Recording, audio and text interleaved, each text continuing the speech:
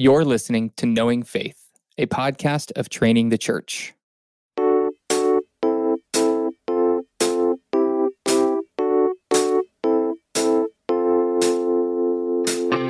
This is Kyle Worley, and I'm joined by my co-host, Jen Wilkin and JT English. How's that, guys?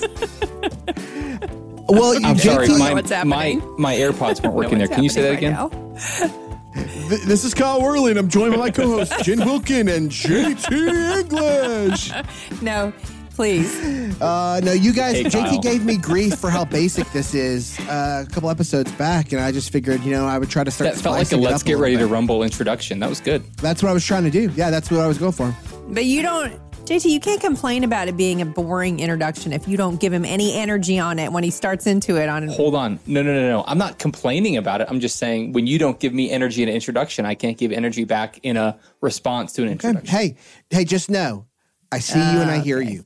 All these intros, they're going to be just like that one for the rest of the season. I can't wait. But for the rest of the season, I also want to be talking about this cool thing. Sorry, I am eating too many of these high chews right now. Crossway is doing something really cool. You're having a sugar They're excited to rush. invite churches and small group leaders in the U.S. to request 52 free copies of Jen Wilkin's book, Women of the Word, while supplies last. Ministry leaders are invited to apply for free copies of the book for their church with the intention of helping women in their congregation read and discuss the book together. To request 52 free copies of Women of the Word for your church, simply fill out the application form linked in the show notes, or you can visit crossway.org/women of the word. 52 free copies, one for every week of the year, or for 52 women in the life of your church. So go check that out over at crossway.org/women of the word. Today, we are talking about something that we have talked about before. Many times we have talked about this. We know that you know that we have talked about this many times. So why are we talking about brothers and sisters again? Well, because people still don't get it. there we go. That's the best answer. It's true. That's right. We have looked at this from many different angles, and we're coming back to it today. As you know, this season, we're taking a look back on what we've been about as a podcast, as a partner, more importantly, as a partnership, which we'll talk about here. And we're breaking away from exploring the doctrine of salvation in order to explore some of our history as a team, as a partnership, as friends, as brothers and sister in Christ. We're looking at, right from the beginning, one of the goals of Knowing Faith, like by design, was to try to give just a snapshot to a broader audience of what we felt like our friendship and partnership had become and was becoming. And so, indisputably, in the history of 10 seasons of Knowing Faith, this is something that we get more feedback on than just about anything else. Why do you think that is, JT? Why do you think this is something that it doesn't matter what our season topic is on, it doesn't matter what issues we're covering, this is the most consistent in-person, anecdotal, surveys, social media comment that we end up getting? I think there's a couple reasons for it. The first, we've already hit a little bit. This has been a topic for evangelicalism for the last few years. It's just been something that wherever you land on it, it's kind of an unavoidable topic. And often that's how theology is done, whether it was the early church dealing with Christology or Trinitarianism or the Reformation dealing with justification by faith. Often topics come to the church. It's not just the church doing theology. And one of the topics that's come to the church, I think in kind of our current moment right now, is the topic of brothers and sisters in ministry in the life of the local church together. There's been a lot of heat, but I also think there's been some light, and there's been some good and fruitful conversations related to this topic. But I think the reason this is just God's providence. We all care about this topic. We were at a church that cared about this topic. I think we speak well to this topic, but maybe more than anything else, the reason we keep coming back to this is because we enjoy that God has allowed us to embody this. It's not that we want to go write another white paper about this. It's not that we have like a doctrinal statement that we want everybody to believe, but like we are brothers and sisters. Like in the deepest use of those words, I would say Jen Wilkin is my sister, Kyle Worley is my brother, and I benefit from them. I'm in the same family as them. They're different than me, and I learn from them. And I know how to follow Jesus in deeper ways because of my relationship with you guys. And I think the reason a lot of people have commented about that is local churches aren't embodying this well. I mean, I think one of the most common pieces of feedback we get is either men or it's often women saying, I didn't know that I could be invited into these conversations. I didn't know that I could participate with my brothers in thinking theologically or doctrinally or biblically. I thought I was supposed to do that with the sisters. So I think the topic keeps coming up for us because we just enjoy, like we're not only are we friends, we have kind of embraced that we're brothers and sisters for all of our pros and cons. Like we're in a family and we care about each other. That's right. That's right. Jen, do you have anything, like you've been out there at the tip of the spear for women's ministry and women's Bible study for a long time. And this has been like the evolution of this conversation. It's not been a concept for most women in the church. This has not been an abstraction. It has real life import and implication. And because of the audiences and the kind of churches that we've come from, churches that we deeply appreciate, convictions that we deeply treasure, we can sometimes, the three of us can find ourselves in situations where people are kind of looking in going like, wait, what's that? What's that really about? You know what I'm saying? Right. And you've been on the circuit, so to speak. So I'm just curious, like, is there anything different from your angle than what JT said, or do you think that's basically it? Yeah, I mean, I do think that that's it. I was trying to retrace my steps a little and figure out how I even ended up in the conversation. Kyle wrote a bad paper. Well, I know how I ended up in the conversation. And then I wrote a good paper. This is I know all that part, history. but like me of 15 years ago was not really thinking, gosh, it's hard to be a woman in the church. I was just like, this is just kind of how things are. I don't think I had any idea that things might be able to change. And what I was really keenly aware of was the reason the Bible literacy thing sort of came to the front for me was because in all women's spaces, there was such a pronounced lack of theologically rich content or even biblically structured content, I guess, for lack of a better word. It was all feelings level and it was all empathizing and sharing your story. And even the women who were on platforms, they were pretty much entirely, or not entirely, but I would say largely story driven in the way that they communicated any greater point they had about scripture or theology. And there's nothing wrong with using story, but you shouldn't have to feel like if you don't use story as your primary vehicle, no one is going to listen to you. And that's how these circles felt. And I really think it was a symptom of just how wide the divide had grown between male spaces and female spaces, at least in the places where I was. At that point, I was actually living in Houston. And so I do think what JT is describing, like the fact that the three of us have these conversations, but the fact that now the idea that conversations like this would happen between men and women feels normal to us. I didn't see that coming. But not only that, I think the fact that we have discovered these mixed gender spaces are such a beautiful and thriving space has meant that the single gender spaces, not that they went away or that they didn't matter, but they have been able to grow in richness as they become informed by what was happening sort of on the other side of the fence. So here's my shot in the dark at how I think this is happening. JT and I were just talking before we got on here to record about how men's Bible study has really taken hold at his church. And we've seen the same thing at my church as well. Men coming to Bible study in numbers that just I have not seen before in my experience of the church, that was typically a female space. And what we have found at my church is that the men are happy to gather and have a thought level discussion. But that all male space has actually enabled them to be pressed toward having a more emotional or personal response to what they're doing than they might have otherwise had. And then for women, sort of the opposite effect has happened.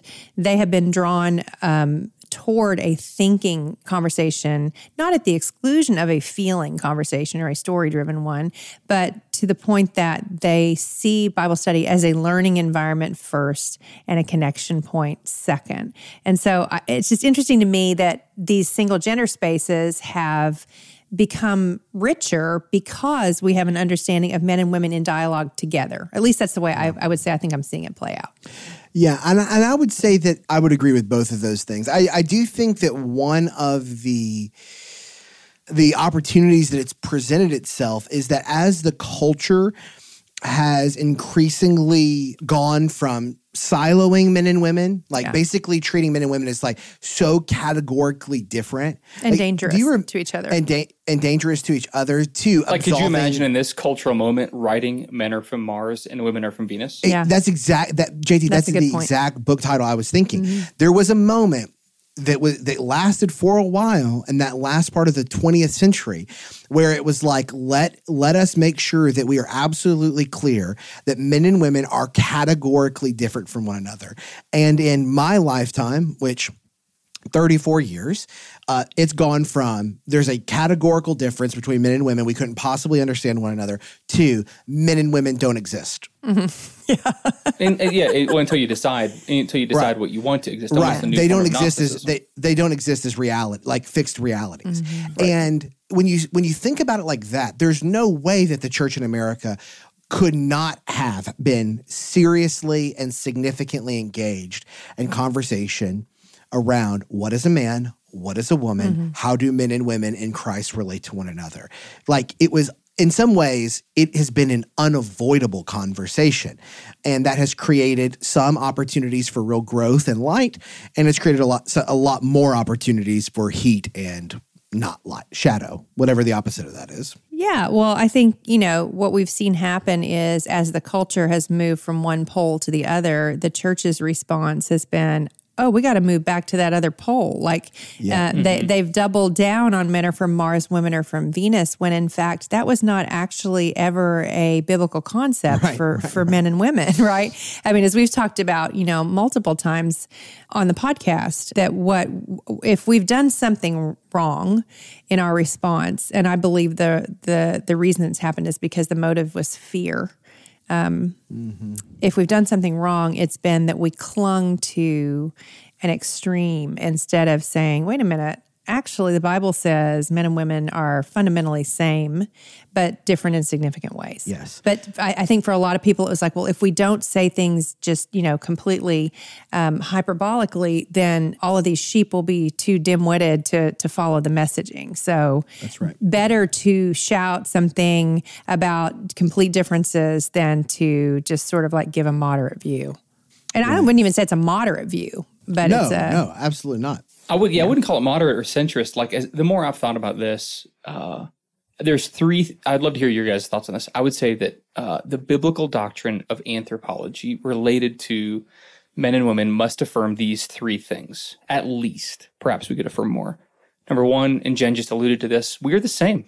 That's the first instinct of the scriptures, is that all people, and this isn't just a gender conversation, this is socioeconomic status, intellectual ability, racial and ethnic background, that there is no such thing as qualified dignity, that we all are dignified as image bearers, made in the image of the triune God, male, female, Jew, Greek, Gentile, everything. So first is, we are fundamentally the same. Second is, we're fundamentally different as men and women, that there is a fundamental distinction. God created them male and female, and that distinction is an essential biblical category. And third is, we need each other, that those first two truths were the same and were different leads to the third point is we need to be in dialogue with each other as brothers and sisters in the church, as men and women in society, perhaps as husbands and wives, brothers and sisters. And I would say those three things, and like the nexus point of those three things, is what we've tried to learn about, of sameness, distinction, and need of each other. What would you guys add to that? Just simple friendship. I think is the piece that I think has gone to the wayside. The fact that when we read the New Testament one another's, we have assumed that they were supposed to happen in pink spaces and blue spaces, but never together. And that's so good. And it's just, even if you look at, Rebecca McLaughlin has written a book on Jesus through the eyes of women, which I think is really helpful to this end, because you just can't look at the way that Jesus interacted with women and make the argument that men are from Mars, women are from Venus, or that we shouldn't be around each other or bad things will happen. But just the simple joy of friendship, which I hope is something that our listeners pick up on when they're listening to us interact, because it's not fake, right? Just the enjoyment of those male-female friendships in ways that are above reproach. Like the number of ways that we can have genuine friendship with one another that are not a threat to our marriages or to our ministry platforms. It's just that we have not even given ourselves permission to think about how that might work, because it's felt untouchable and terrifying, and 1,000 scary stories of people who failed.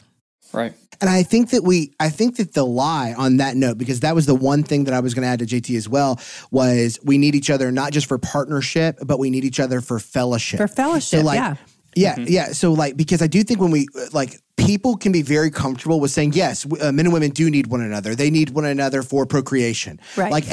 Which is like, just to be clear, I would make it as broad as you. I agree. For sure. Wholeheartedly. Agreed. And I know that's where you're at, because we do that. But I just want to know for the listener, because I do think a lot of people in Christian churches, regardless of where they land on this, are like, yeah, we need each other, and we need each other for fulfilling the great the cultural mandate and marriage. And those are true. Like, that's real. Those are all true. We're not discounting that. There's more to it. There's more to it. There's absolutely more to it. And fellowship is a big part of that. I think one of the things that you discover if you, again, and I want to say this is presuming that we're talking about holy men and women indwelt by the power of the Holy Spirit, fixed on the righteousness of Christ. So big caveat here.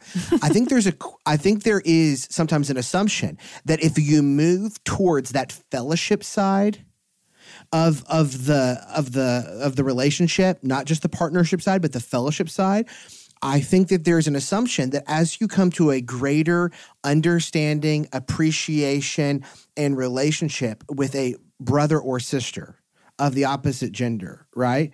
That is going to be the first step onto a slippery slope all the way down. And I'm not saying that, there are not situations where things develop. What I'm saying is that I think that oftentimes the opposite happens.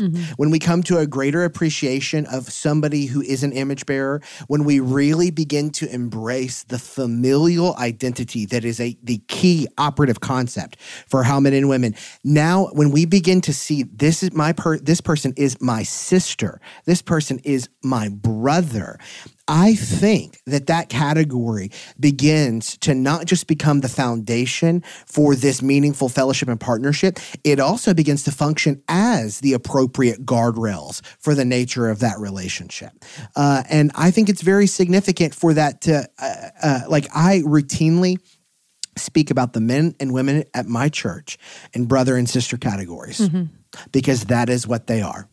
And it takes some getting used to. The first 3 or 4 years at Mosaic, I think people thought it was a weird little small town Texas pastor quirk that I had brought with me from nowhere, Southeast Texas. But for me, every time I speak to a brother or sister in Christ and I name them as such, it is a reminder to me and to them that the primary context of our relationship is not pastor-member. The primary context of our relationship is not member-to-member. The primary context of our relationship isn't friends or partners. The primary context of our relationship, if the doctrine of union with Christ is true, we'll be covering that on our next episode, and spoiler, it is. But the primary context of our relationship is brother and sister in Christ. We're co-heirs together. And I believe and I know that way of relating to one another is not just healthy in that it's congruent with the biblical witness. It's not just permissible in a spirit of freedom. It's beneficial to the life of any man or woman in Christ who is seeking to relate to the other. Yeah. Well, I think we should say it's indispensable, right? I think when we talk about, we need each other, it's kind of like, I need lots of things, and this is another thing I need. And what we're saying is something bigger than that. We're saying this is what we were designed for, and that the world doesn't function, or that God's kingdom does not function as it was designed to when we overlook this or diminish it in value.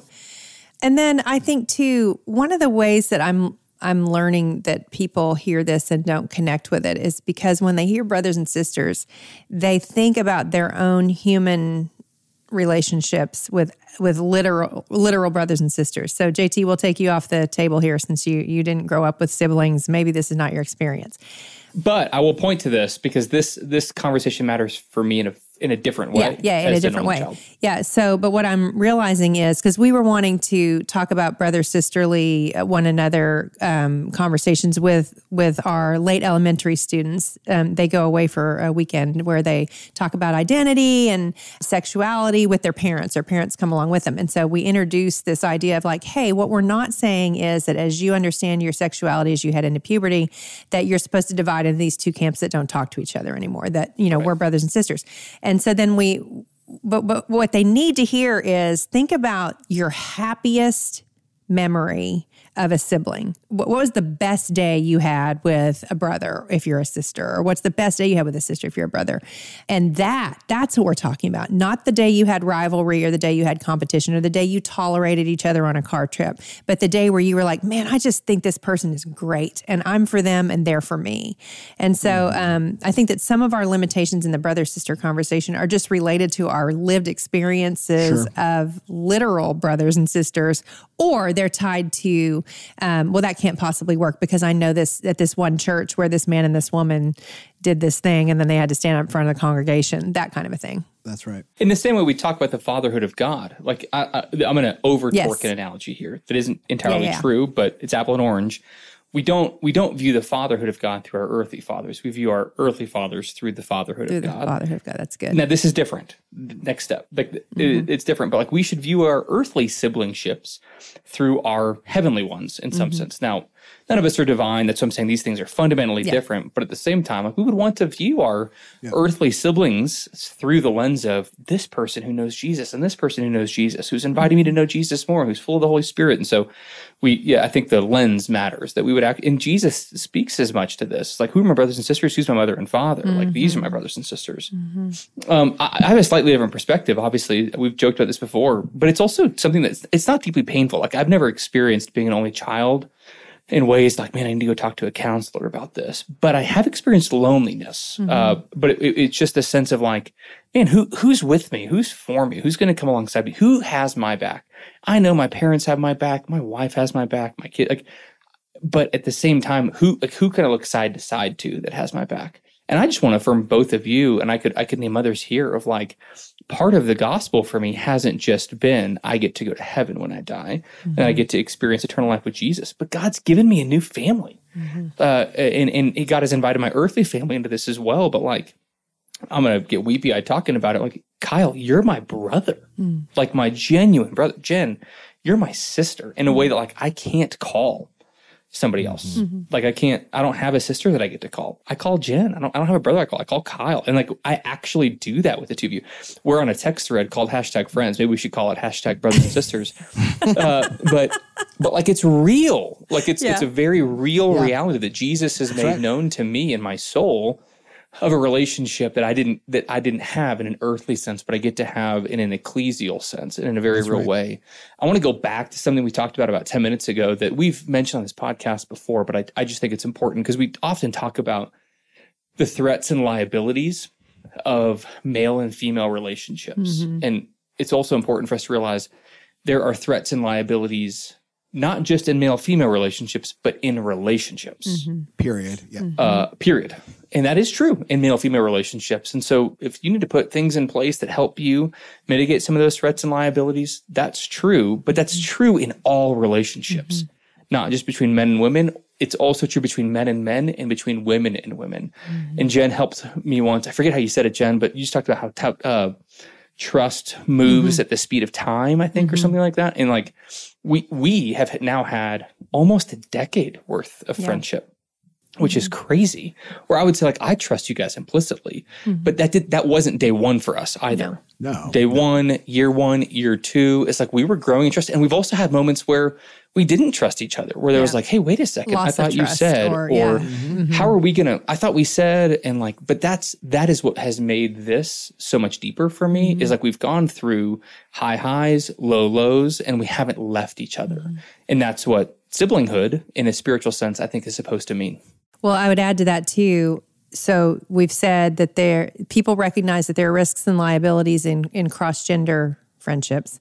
They fail to recognize that there are risks and liabilities in all relationships. But there's another thing. They fail to recognize that there are risks and liabilities in not having cross-gender relationships, right? That's right. So in other words, we only consider what might happen if someone doesn't have good boundaries in a relationship. We don't consider the very real harm that the church suffers, the family of God suffers, when we avoid each other. Or when we say you're a risk category instead of a person who I am called to love as a sibling. Yeah. And there are very real risks and liabilities associated with that. You know, those are some of the stories, honestly, that brought about my own church's soul searching around this, because we understood the very real liability of only having male voices in rooms, and how that could play out in ways that were intensely harmful. You know, and also I would say vice versa. You really don't want a ton of rooms that are just all women. There are reasons to have those rooms, and there are reasons to have mixed spaces. And the church is healthier when we are in community with each other in the truest sense of the word, when we are all in community with one another. You're right. Church, everything you just said, I affirm. Churches are healthier, but a lot of the people who are listening, maybe they're not in leadership at a church. Like, I don't care who's in what rooms.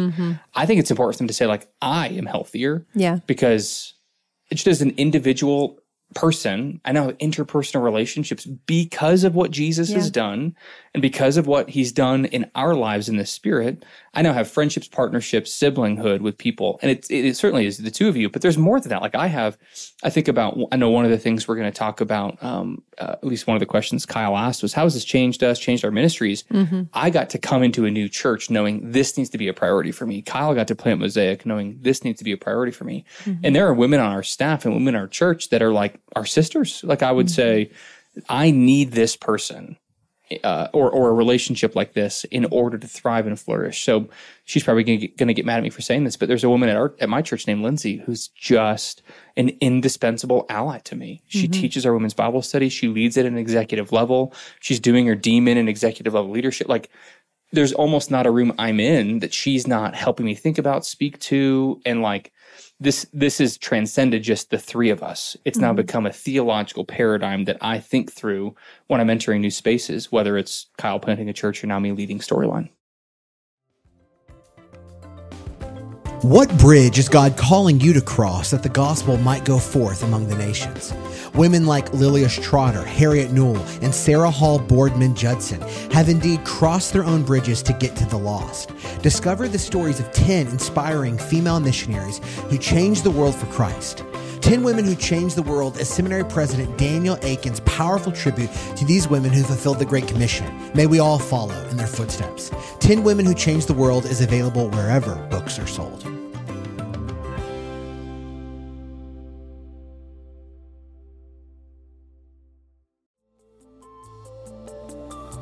Do you ever get stuck wondering how to study a Bible passage? The Courage for Life Study Bibles for women and the Courage for Life Study Bibles for men have over 1,400 Bible studies. That's a Bible study on every page of Bible text. Access to the Filament Bible app lets you dive even deeper. If you download the app and you scan the page number, you can open up a world of resources, including over 25,000 additional study notes, hundreds of videos, and a full audio Bible. Start discovering at CourageForLifeBible.com. That's CourageForLifeBible.com for incredible study notes and an incredible study Bible.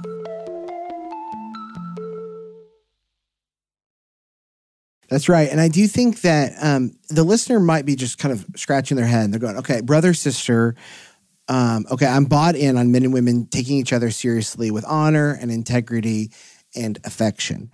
But like, where are you actually getting this from, like scripturally and biblically? Like, Okay, so whoa! I didn't know we were gonna have to do this. So the Bible is important. Yeah, because purportedly, the scriptures are the controlling authority for our views on anything. So on this one, we've grappled with this, but when you think about brother, sister, and the Bible, why are we using those words and not two other words? Why are we intentionally choosing to use family-oriented language for this conversation? Well, I would say that's the paradigm that Jesus sets up for us. Yep. Mm-hmm. And I think if you think about it, it makes sense. Like when he says, "Who are my mother and my brothers and my sisters?" in the Gospels, he says it's in Matthew and in Mark, I think is where that story occurs. And when he introduces that idea, it's not really a new idea because, the Israelites would have understood each other in a broad sense to all be family. That's why they have all these discussions with Jesus about, well, who then is my neighbor, right? Because they have an understanding of this collective familial tie that they have. And I think you trace it all the way back to the way that the Bible story opens. It opens with a story about a family that ends up being very messed up in short order. And so when Jesus articulates a view of those who do the will of the Father as family, in many ways, or maybe in every way, he is redeeming what was lost in Eden when the first family does not do the will of the Father. And the result is not that they love one another, but that they turn and devour one another. Yep. Yeah. Two words I would point our listeners to, biblical words. The first is adelphoi, and that's the term that is most often used to refer to both brothers and sisters. Paul uses this usually at the beginning of his epistles to talk about the saints in Ephesus or in Corinth. He calls us brothers and sisters, and that is meant to be kind of a gender-neutral term. It technically means brothers, and that's often, unfortunately, mistranslated only as brothers, but it's meant to be the family of God, those who are listening to my words, the family, the brothers and sisters. But then there's another word that is used often in the one another's. It's where we get the city of brotherly and sisterly love, Philadelphia, and that's kind of the conjunction of a kind of love with adelphoi, with brothers and sisters. So it's a New Testament term that's unique. This is something that was unique for the early church, of a kind of love that is meant to exist only among family, but now exists not among family that is related biologically, but is related spiritually through the blood of Christ. And this is a brand new concept. This terminology had never been used before. When we think about interacting with Socrates and Plato and Aristotle and other forms of wise living and human flourishing and love and what it means to be a virtuous person, when Jesus comes on the scene, proclaims the gospel of the kingdom, dies, resurrects, ascends into heaven, the church begins to embody this brand new kind of love that is now no longer reserved for the Israelites in some kind of ethnic sense, but is now meant to pervade all people groups, all peoples, all socioeconomic classes, ethnicities, and races, and men and women, to say, like, there's a new family here. And it's a family that's meant to be most primarily defined by love, which is a brand new concept, a familial type love. That's right. That's right. A family love that generates, that God gives us in Christ Jesus, who is the head of this family. Right. I mean, Jesus Christ is the head of the body, the church. And we are co-heirs with Christ, brothers and sisters together, because we are in him. Now, I do want to just make a note here. We're using this category in congruence with what the Bible says about Christians. Men and women in the public space, Christians interacting with non-Christian men and women, should treat each other honorably, with respect, because the other person, is an image bearer of God. But there is something that is unique to the Christian relationship. So in using the categories of brother and sister, the constraints of that category is that relationship fundamentally and solely belongs in the life of the church to Christian men and women. That, like, I have non-Christian neighbors who I love and respect and honor of both genders, people that I engage with and that I treat honorably and respectfully and try to measure my life in a way that is hospitable and virtuous towards them. And that's good because they're image bearers of God and God has called me to virtuous living. But my relationship with those people, even if I really, really enjoy them, even if we like a lot of the same stuff, is not a brotherly, sisterly relationship because they are neither brother or sister by blood or by adoption or by new birth in Christ. And so there are some limits when we think about how to move forward honorably. There are some limits on this language. We're not giving a prescription to the world. We're giving a picture to the world of what is possible for those in Christ Jesus, and that this is something that God has invited us into. We've talked about this a little bit already, but like, how has this changed us? How has it changed our ministries? I'm going to ask the question, give you a moment to think while I tell a story. How has it changed us? I can remember that there was a conversation that I had with Jen. This is many years ago now. I was preparing to teach through something for the training program at the time. And I came to Jen and I was asking her some questions about gender because I was going to be teaching on this topic. And she goes, Kyle, what is Adam's song Over Eve primarily about sameness or about difference? And I was like, what? And she was like, yeah, because, God presents Eve to Adam, and you're telling me that the primary thing that's at play in Genesis 1 is difference, right? And I was like, yeah, that's right, because she's different from him. And she goes, let's go read Genesis 1 and 2 together. So we literally we read it, and she was like, so God tells Adam to go look for a partner, and he searches the world, and there's not a partner fit for him. Why? Is it because there's a lot of things out there that are like Adam or different than Adam? I was like, they're different from Adam. And she was like, yes. So God creates out of Adam another person who is distinct from Adam, but is that really what's celebrated at that part of the story? And I was like, no. And then she's like, yeah, look at what Adam actually says in his song. And it's bone of my bones, flesh of my flesh, it's a song that celebrates you are like me, not a song that celebrates you are different from me. And I remember being like, oh man, I would have answered that question wrong 99 times out of 100. Nobody had ever, and I at that time probably had over 140 graduate hours of seminary education. I had an undergraduate degree in Bible and philosophy. I had read Genesis many times, but my eyes were trained for difference and otherness. That's what my eyes were trained for. And from that conversation, we began to talk about brother-sisterly relationships. And I got to be honest with you, until I really started thinking through this, nobody, and I grew up in the church. I grew up in a great church that I loved and that I have nothing but good stories of. And a church that treats men and women honorably. And I'm very proud of that lineage and that history in my own life. I'm grateful for it. Nobody had ever talked to me about women in the church being sisters in Christ. Never. Not a single word.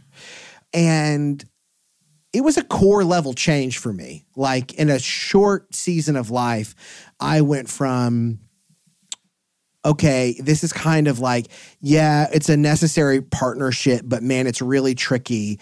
And it should be like, put big yellow tape around it, this danger, caution, beware. Two, I think I have to start thinking about men and women, not just women, but men and women in the church differently than I ever have. And it did change me. It changed me significantly. It was the beginning of probably where we really started to forge a partnership that you guys were already embarking on. And it changed the way I thought about ministry moving forward and what a healthy ministry could look like and should look like. So it left an indelible imprint on my life.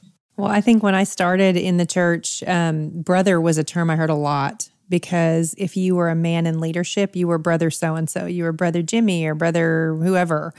And the ministers or the pastors on staff would sign their emails that way. You know, you would have been brother Kyle and brother JT. So I came from a biological family setting where brother meant something to me. It meant a person who's rooting for you and who you had a lot of fun with and who knows you, like really knows you, you know? And then I find this term being used in the church for someone who doesn't know me, to whom I'm a liability if I am known. And it was so just disjointed for me. It didn't make sense to me. Why is this person's title brother when nothing about this person feels brotherly toward me at all, nor toward the women who I was, you know, ministering among and to. That was the other thing that just I couldn't reconcile was, your brother so-and-so, but, you know, when I bring you the needs of the women who are in the Sunday school class, you don't hear them with a heart of empathy. And what is that? And I don't want to care. Please don't hear me broad brush stroke all men or all men in ministry as fitting this demographic. I don't think that that's true. But that was, I have a few moments in my recollections where it was just so clear to me that this person whose title was brother was not a brotherly person. And so to have gone from that, you know, in my late 20s, early 30s, all the way to where, yeah, I look at the two of you, and honestly, it's not just the two of you. I have other ministry friends who I think of as brothers. Yeah, you two are probably the closest, you know, but because, and that was another thing I was thinking when Kyle was talking earlier, it's like, because I know, well, what I'm saying is because I know it's possible, like with you guys, and there were a couple of guys I had really good friendships with in a previous church too. So I knew it was possible, and I knew it wasn't just possible. I knew it was desirable. Well, once you know it's possible, then you're like, yeah, and I want that. Like I don't want to set that aside. And so then you begin to be looking around and thinking, well, who is trustworthy? Who can I have this trusting relationship with?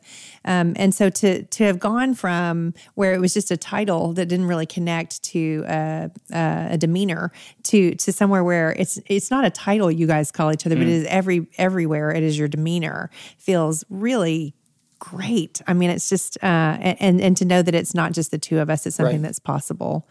The three of us, sorry, not the two of us. Yes. There's a little Three Amigos GIF that you guys always like to send. That's exactly right. Also, I don't know if this happens to you, but ever since a couple of updates back on the phone, anytime I text the word friends, it substitutes #friends because it's the name of our thread. Yes. Mine does that too. That's awesome. I would affirm everything that you guys just shared there. I think coming to faith in a different way than you guys did, you know, as a college student, brother and sister-less. And I started kind of becoming more familiar with evangelicalism, and like the brother-sister language was super weird to me. Because like, not only did I not have them, now the people that are using that term is weird.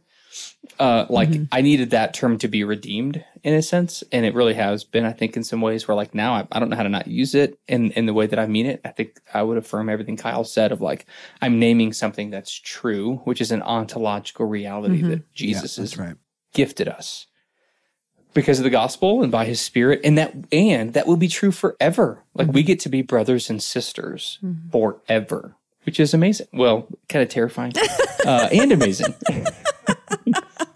But I think, you know, I need to find a better way to say this. As you guys know on the podcast, you know, sometimes we're kind of working through issues. This isn't like, I don't have a script for this. I don't have something written down that I'm reading. But something that the Lord's just done in my life is like, he's just allowed me to be around people who kind of share that story. Maybe they're not married yet. Both men and women, and they feel a sense of isolation because they feel like they're not the same in the life of the local church.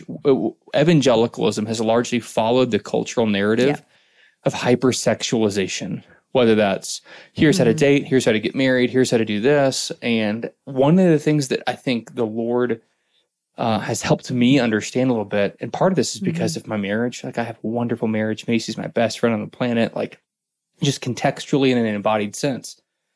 he's allowed me to be really great friends with single guys and single girls who aren't going to get married either. Like I've tried to play matchmaker a few times, but you begin to realize, no, that's not going to work. They just need brothers and sisters in this season. And there's 3 or 4 who came up from our previous church storyline. There's more who have joined. And he's just kind of like my ministry. This sounds strange, but a part of my ministry has been ministering to people who feel like they don't have brothers and sisters. And now in the life of the church, we get to say, no, like one of our values at Storyline is community. The local church is a family of brothers and sisters who love one another as we care, give, and serve. And I just like, that's just one of those things that like hasn't been a part of my life. It hasn't been a part of a lot of the churches I've been a part of, but I wouldn't know how to do ministry like looking forward without deep familial friendship and siblinghood being a part of what God's called me to do. Well, hey, Kyle, can I just pause you here before we go deep? Do you know Jen just said probably? I know, but I'm just going to move past She was like, I'm probably friends with you guys. Is basically what she said. Yeah. Oh my god. She was like, I mean, we're probably friends. It's like, I feel like. Well, I got to say, I'm hesitant. It feels like that's the right moment for us to land on. I'm hesitant to move. I don't often do meta commentary on where our run sheet was going on the podcast, but it feels like that was the right place. Let me do this. Let's do this. One of the questions I had here is, are we bashful about this topic? But it's kind of like, now you know we're probably. not. Now you know we're not. We just did 45 minutes for like the 15th time on this topic. So the answer is no, we're not bashful about this topic. Why? Like we've caught some, each one of us have caught a little what are you talking bit about? of heat. Oh man. on this. And I don't see that going anywhere for a while. Because while we have learned for it to be normal for us, it does still feel like anytime I know when this episode comes out, like I know what kind of DMs I'm going to have. I just know it. Like I know what some people are going to say in the comments. I know the kind of examples and storytelling that are going to show up. I know the kind of people that are going to retweet this and say, ha, ha, ha, this is close to Satanism or something crazy, and I just know that's what happens. So we're not bashful about it. We've got a lot to talk about. We have a lot of things we do that are just us practicing this for another purpose. Why is getting this right so crucial? For Christians, for churches, why is this got to be a part of what we're doing? Like, and I'm not saying like, why do they have to think the same way that we think about how like what gender roles look like in the life of any church? Like, I know we have listeners that are on a spectrum of churches in terms of what position they call that shared ministry model. I know there are faithful options out there. Why for us do we think we're not bashful about it, and it's still worth talking about, even though every time we do it, we get a little bit of shade? Why is it worth it? This is what I'm going to go before you guys so I can say something somewhat meaningful. None of us have felt like this is the thing that God has asked us to speak about. Like if you were to say, JT, what do you feel like is faithfulness for you? It's discipleship in the life of the local church, allowing people to re-envision what it means to be a theologian, and not academically, but ecclesially. Kyle, I don't want to speak for you, but I think you'd say broadly, I feel like God's called me to kind of help Christians think about the nexus between culture and theology, public witness. And I mean, you do that so faithfully. Jen, Bible literacy, obviously. So like the three of us don't come to this topic reluctantly, but we've come to this topic kind of experientially, if that makes sense. Like none of us set out to say, you know what we want to speak to. It kind of just became something that happened, I think, in our lives and in the context of the church that we were serving in. And that is what makes it essential for us. Is like, it wasn't that we set out to do this. It's something that God did in our lives, which means it's now part of our stories, both in an embodied sense, in a spiritual sense, but in a theological sense. Like God did, like, think about those times that the three of us were in those rooms teasing these ideas out. It would now be a lack of fidelity for us to not speak to the things that we've learned from each other in in conference rooms or in offices or on phone calls or in text threads, because God did it in our lives. Yeah, I think about right. On the testimony of 2 or 3 as a matter established, and there just are not a lot of people bearing witness to the beauty of this. And here are 2 or 3 who are going to bear witness to it as well as we're able, because we see it in the scriptures and we have lived it. And so I can understand why there aren't a lot of people who will talk about this. I can understand. It doesn't feel great when someone starts name calling you because you took on a topic that was a little bit prickly for some. But we're not trying to stir a pot. We're just trying to say, hey, this is beautiful. And it's good for the church, and it's better. It's better than it's not. No, you said JT to me one time. When I was saying, I don't know, I feel like maybe I've, ruined the male vibe in the room that used to be all men, and now there's a woman in there. And we were talking about a particular leadership space. And you said, no, we don't just have you in there because we think it's good. We have you in there because we think it's absolutely necessary. And that it's better for you to be in there than it was when you weren't. That's right. And I think I needed some courage to believe that, because I didn't feel it in the moment. And I do think it is good. What a lot of people experience now may feel good. I have deep friendships with my same sex ministry partners or whatever it is, and that's enough for me. And so I think one of the things that the 3 of us want to do is just say, yeah, but what if there's something better that you haven't considered, that the Bible actually talks about a lot? So that's where I am on it. Mm-hmm. That's good. You know what's interesting? I did this before we got on today. I look at the top 100 podcasts in religion and spirituality in the year of our Lord 2023. And if you rule out podcasts that are led by a married couple, and this is in the religion and spirituality, so far broader than Christianity. If you look at the top 100 podcasts in religion and spirituality, and you rule out those led by a married co-host team, there are today 2 podcasts in the top 100 in religion and spirituality that have men and women engaging in serious matters together. What? And we're one of those. Right. No. Well, I mean, we're usually up there in the top 100. I'm not totally surprised by that. No, I'm not a big... I love that you were like, what? We're in the top 100? Around here. And to me... Is the other one... To me... What's the other one? The other one is not one of ours, and I don't know it well enough to recommend it, so I don't want to say it. I was going to say family discipleship probably is getting close, because that's another example. Well, I know that there's a married couple on there. Family discipleship, confronting Christianity.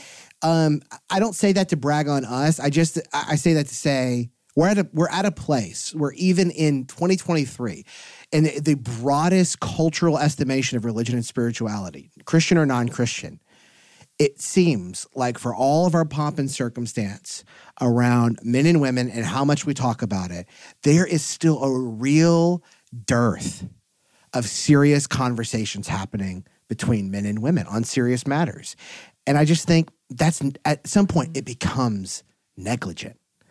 And I think that when I think about why we keep talking about this, I am always so encouraged when I hear from our listeners who are going, we just started a group at our church of men and women, and we are studying the Bible together, or we are studying doctrine together, or we listen to the show and we talk about it, or we do this. And I'm like, man, that's incredible. Like, it can happen. This is something that can be replicated, and it should be replicated in holy, humble, wise, and righteous ways. And that is the way of Jesus. That's how he does this. That's how Paul does this. It's how we can do it. And I really think, like, we're not going to stop talking about this implicitly or explicitly. And we're certainly not going to stop practicing it, because it's more than a partnership for a podcast. It's an actual reality we share as brothers and sisters in Christ, and a friendship. It's not for show. It's not performative. And we are glad that you have a little window into what anyone in Christ can have, but it's not somehow special to us. There isn't some special sauce here that isn't present everywhere where the Spirit indwells Christians in Christ. It's there. That's the special sauce. So, I mean, we love each other, probably. Probably. There we go. That could be our standard best sign way off. that we I can probably love you. I probably love you too. I probably love you. And listen, yeah. Wow. Thank you, JT. That was Hey, just if we're not not brothers and perfect. sisters, we can't do that, right?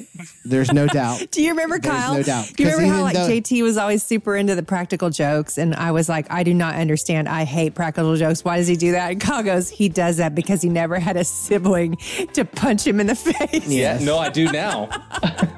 It's I true. do now. It's I mean, true. probably, You I probably probably do. do. But unfortunately, we're Yeah. states apart. But a punch is coming. I Probably. can promise. Well, listen, we hope you enjoyed the discussion. You can find Knowing Faith on Instagram, Facebook, and Twitter. Leave us a review over at Apple Podcasts. Drop your question in there. We'll take it into consideration for a future Q&A episode. If you want to find out more behind the scenes stuff, you can go to trainthechurch.com/support. Hey, check out our sister shows. The Family Discipleship Podcast has on some incredible guests this season, and you would be doing yourself a favor if you have kids, if you want to have kids in the future, if you work with kids in any capacity. The Family Discipleship Podcast is a tremendous resource, and the guests they have on this season are lights out.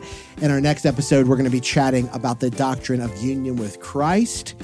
Let's go. Hope you enjoyed the discussion. Grace and peace.